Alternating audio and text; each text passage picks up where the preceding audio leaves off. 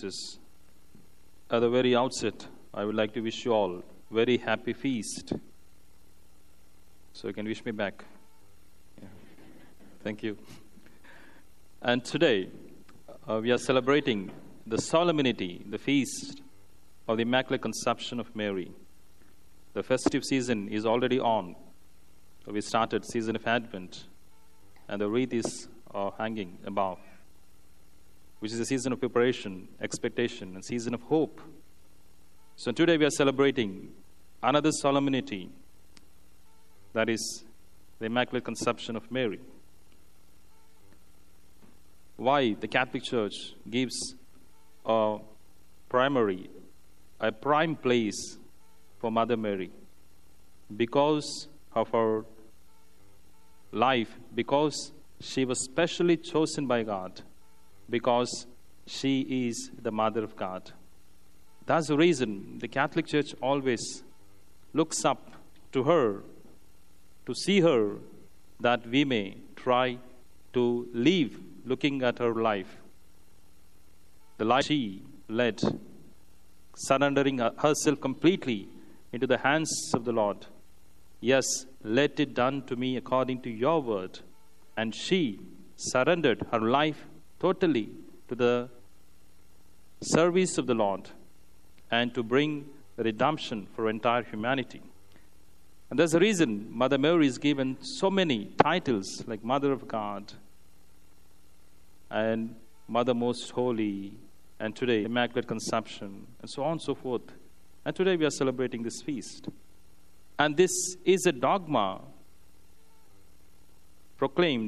promulgated by Pope Pius IX in the year 1854, and is solemnly declared on that day, saying,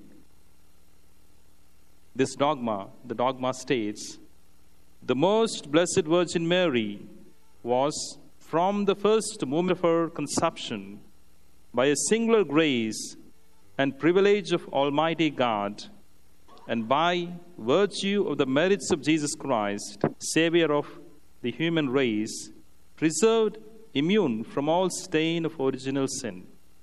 So Mother Mary was completely away from original sin. In simple words, to make it understand, all human beings are born with original sin. And that's what the first reading heard.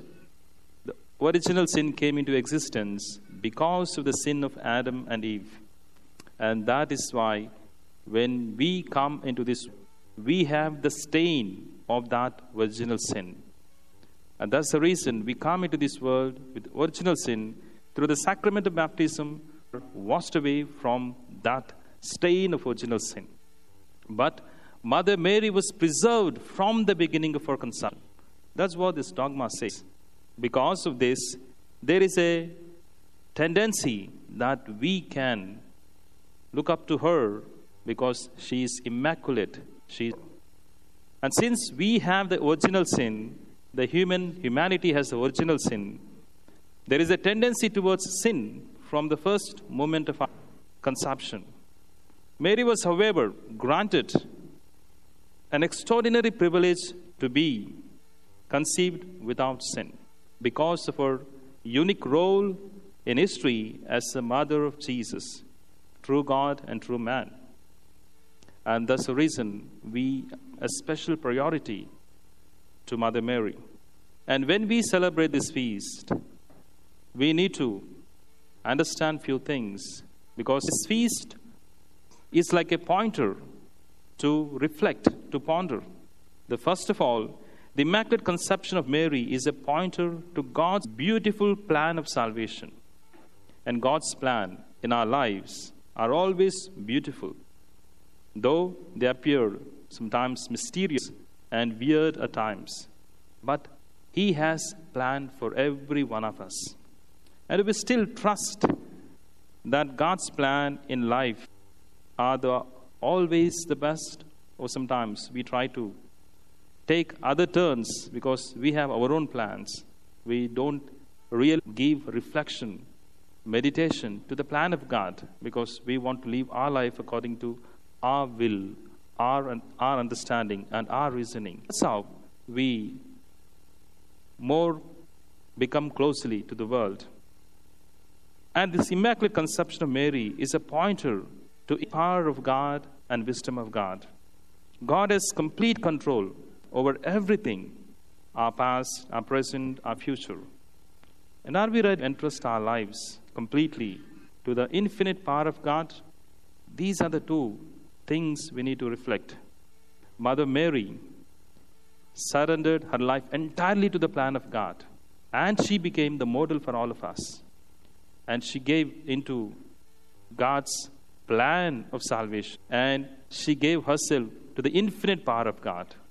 When we give our lives, surrender our lives to God and His plan, and we believe and trust in the infinite power of God and wisdom of God, we can also experience the wonderful things in our life.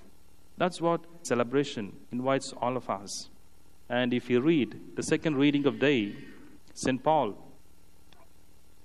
reminds all Ephesians, we are called to live a holy life because we are adopted sons and daughters.